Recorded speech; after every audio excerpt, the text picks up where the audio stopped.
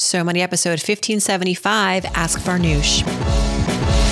You're listening to So Money with award-winning money guru Farnoosh Torabi.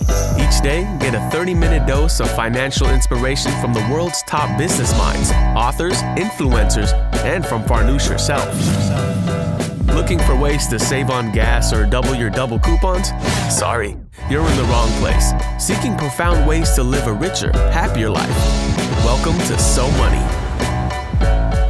Welcome to So Money, everybody. I'm Farnoosh Torabi. The Friday post-book launch 2023. A Healthy State of Panic is out in the world. People are seeing it everywhere, at the Nashville airport, at their local Barnes & Noble, at the local indie store. And of course, if they ordered it, it's in their home. It's now on their bookshelf and hopefully going with them everywhere they go. The book is available as an ebook. It's available as an audiobook. I recorded it. However you like to read and experience books, there's something for everybody. How am I feeling? I'm feeling successful. I really am.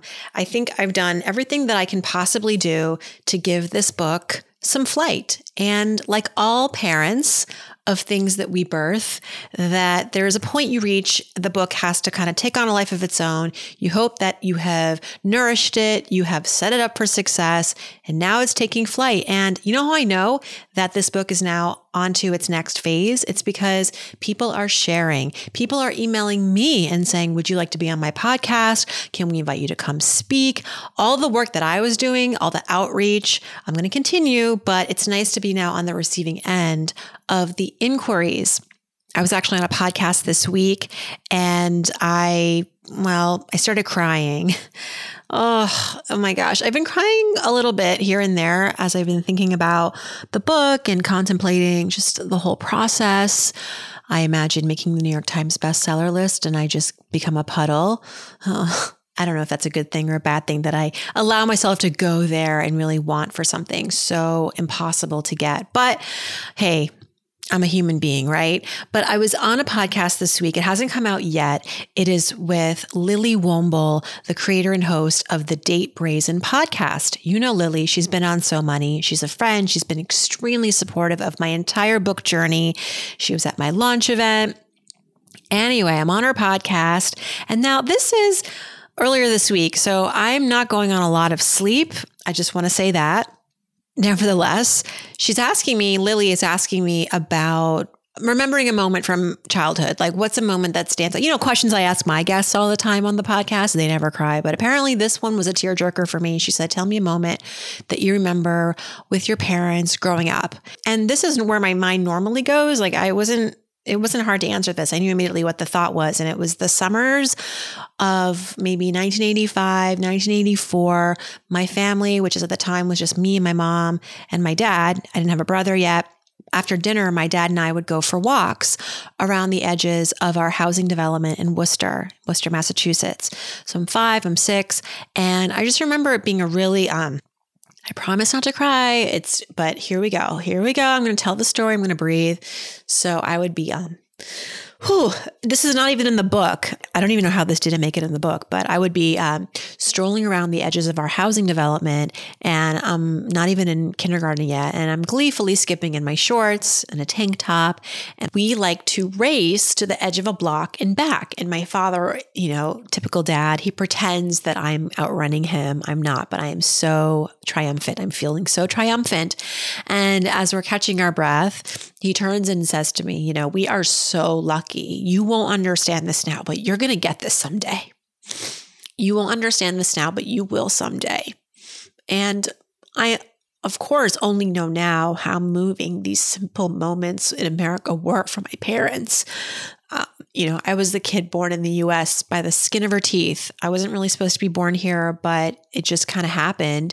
My parents were here on a visit, really for a sort of medium-term visit. My dad was studying, and then the plan was to go back to Iran and raise the family there. But then as the revolution intensified, they quickly pivoted and they got really lucky.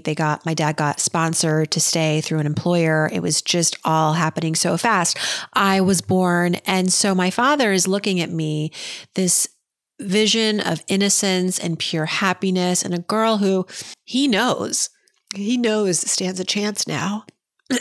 My dad, he was born in Iran, and this moment for him is a gift. And it is one of the many treasures of leaning into one of the fears that I cover in my book, which is the fear of losing your freedom.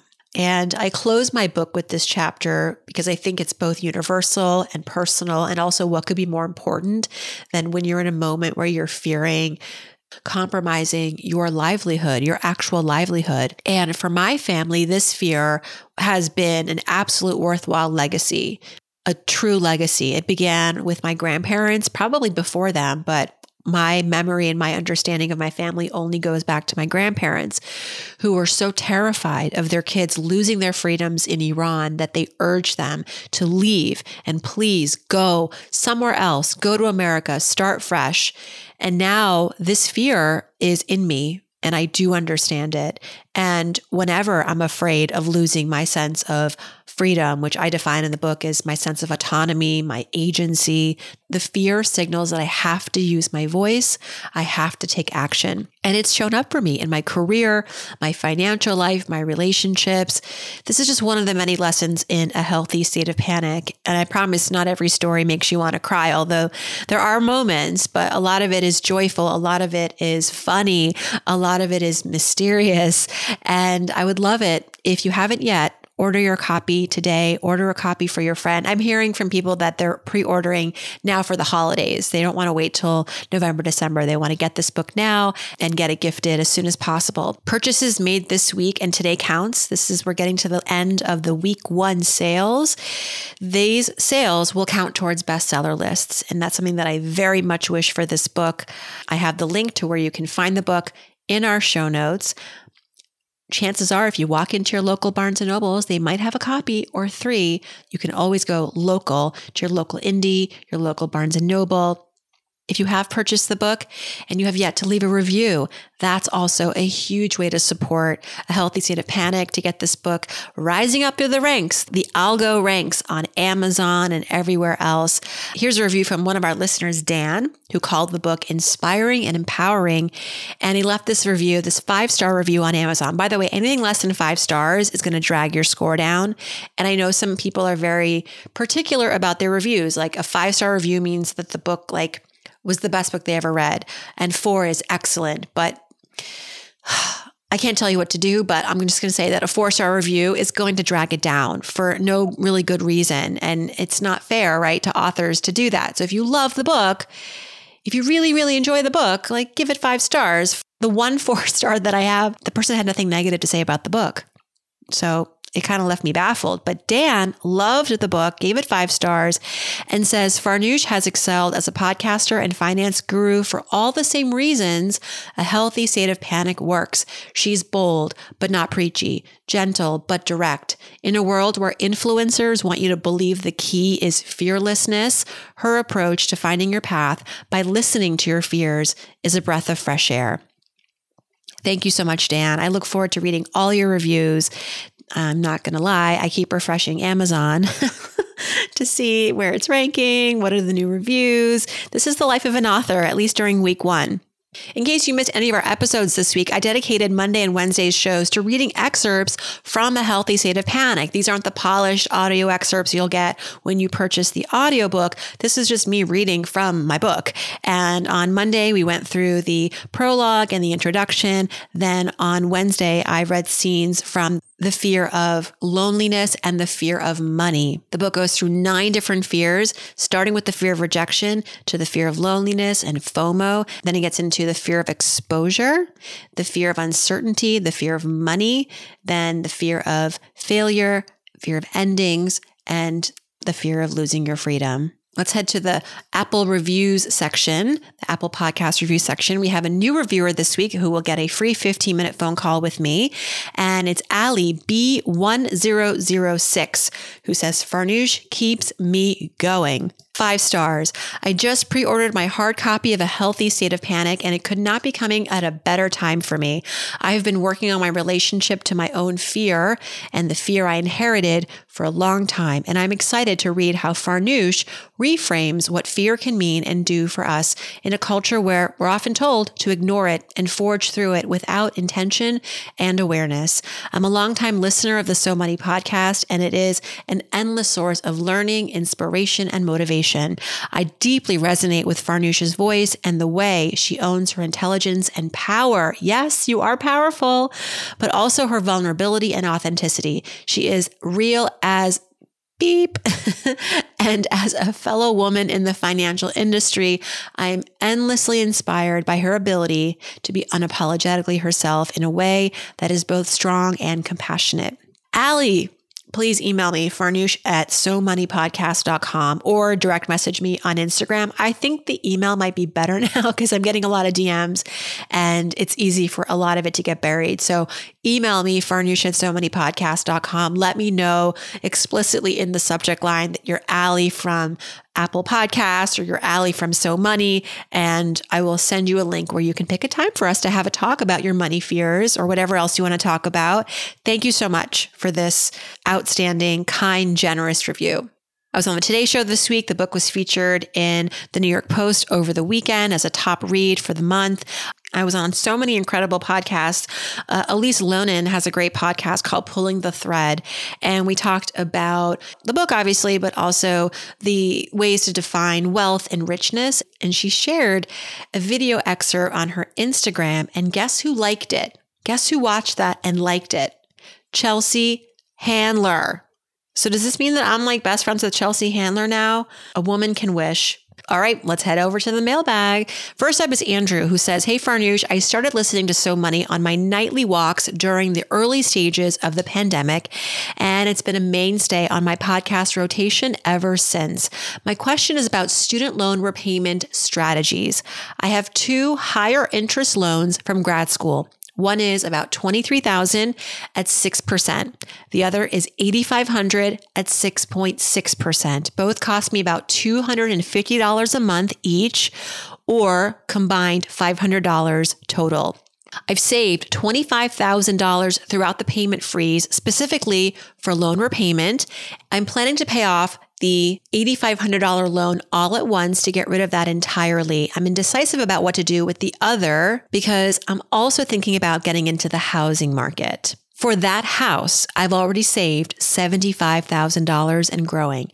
That's going to go towards my down payment, but I've been thinking about using that extra money that I've saved, which comes to about 16 grand, for home buying related costs, closing costs, moving, maintenance, and not towards that last student loan debt. I live in the Madison, Wisconsin area, and the market is still hot and pricey. Other random stats about me. I'm single, stable job. I make $130,000 a year. I plan to stay at that job for the next 10 years. I have no credit card debt.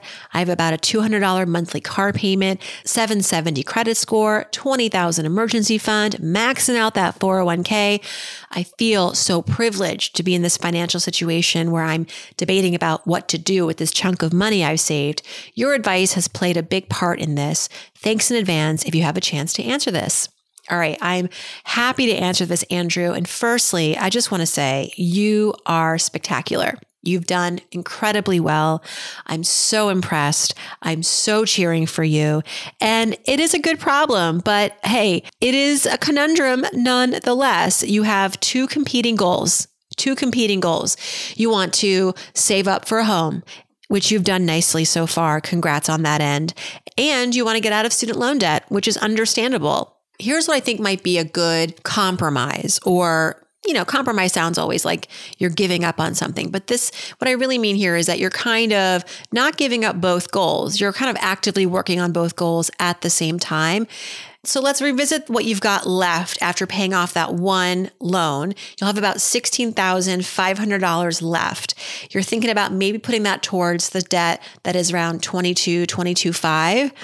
Or adding that to your home savings pile. Could you put the $16,500 in a high yield savings account? You can earn 5% right now, while you make 1 or 2 extra principal payments a year towards that remaining loan. You're still making money. You have plenty in savings. I'm going to guess there's some extra money to go around. What you're asking me about right now is what to do with the pile of cash that you have. But what you're not realizing is that you have cash flow coming in. You have income coming in. And assuming you're living below your means, which sounds like you are because you've done an excellent job of saving and you don't have any debt, that there's going to be some leftover every month. Could you put some leftover from your income every month towards a principal payment on the debt? You make the principal plus interest payment monthly on that $22,500, and maybe put a little extra towards that principal whenever you want, once a month, every quarter, or just once a year. But I would run the calculations and see just how quickly you could get out of debt with this strategy and how much interest you might save with this strategy. This way, that $16,500 can continue to grow. Frankly, 6% versus 5.5%, 5% in a high yield savings account, pretty competitive, right? So it's even hard to say which direction is best in terms of your ROI. But I think with the remaining money that you have every month, taking a portion of that from your paycheck and putting it towards a principal payment on the student loans is a great way to kind of address both of these goals at the same time. You're not taking from the home savings pile, and you are able to continue aggressively paying down that student loan debt. Maybe not one lump sum, maybe not in one fell swoop, but you are taking more of an aggressive stance, which I think you can absolutely do.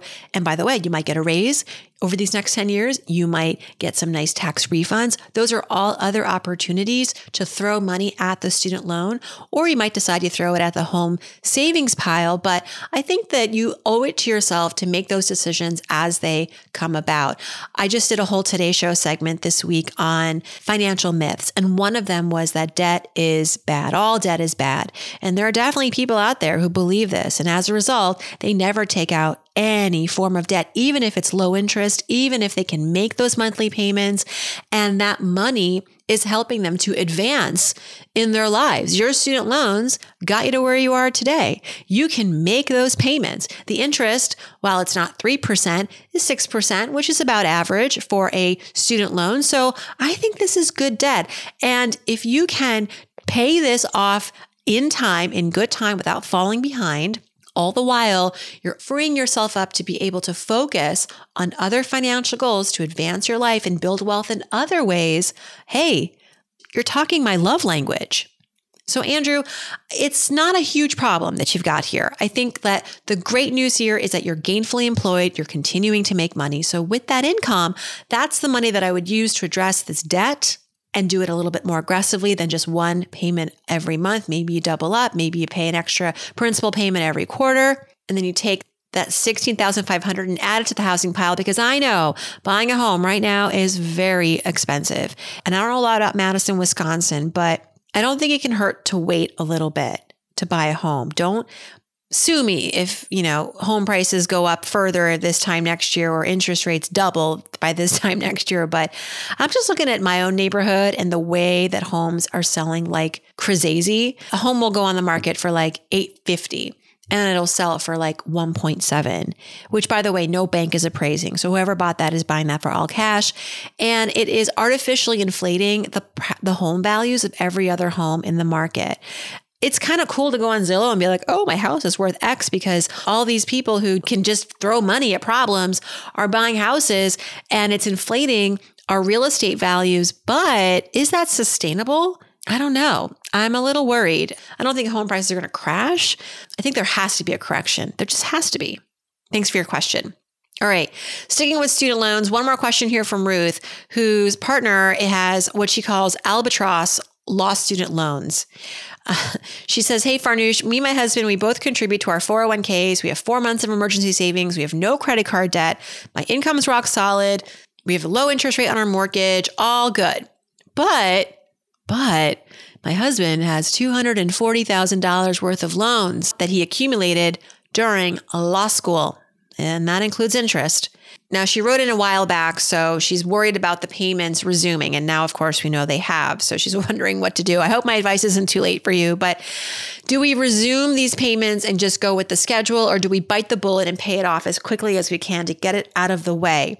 I hate to bring this up in this way, but we're also set to inherit from a ill parent about $50,000. Should we be putting amounts like that towards the student loans or towards other goals like home renovations or a college fund for our future children? All right, so I want to address the fear.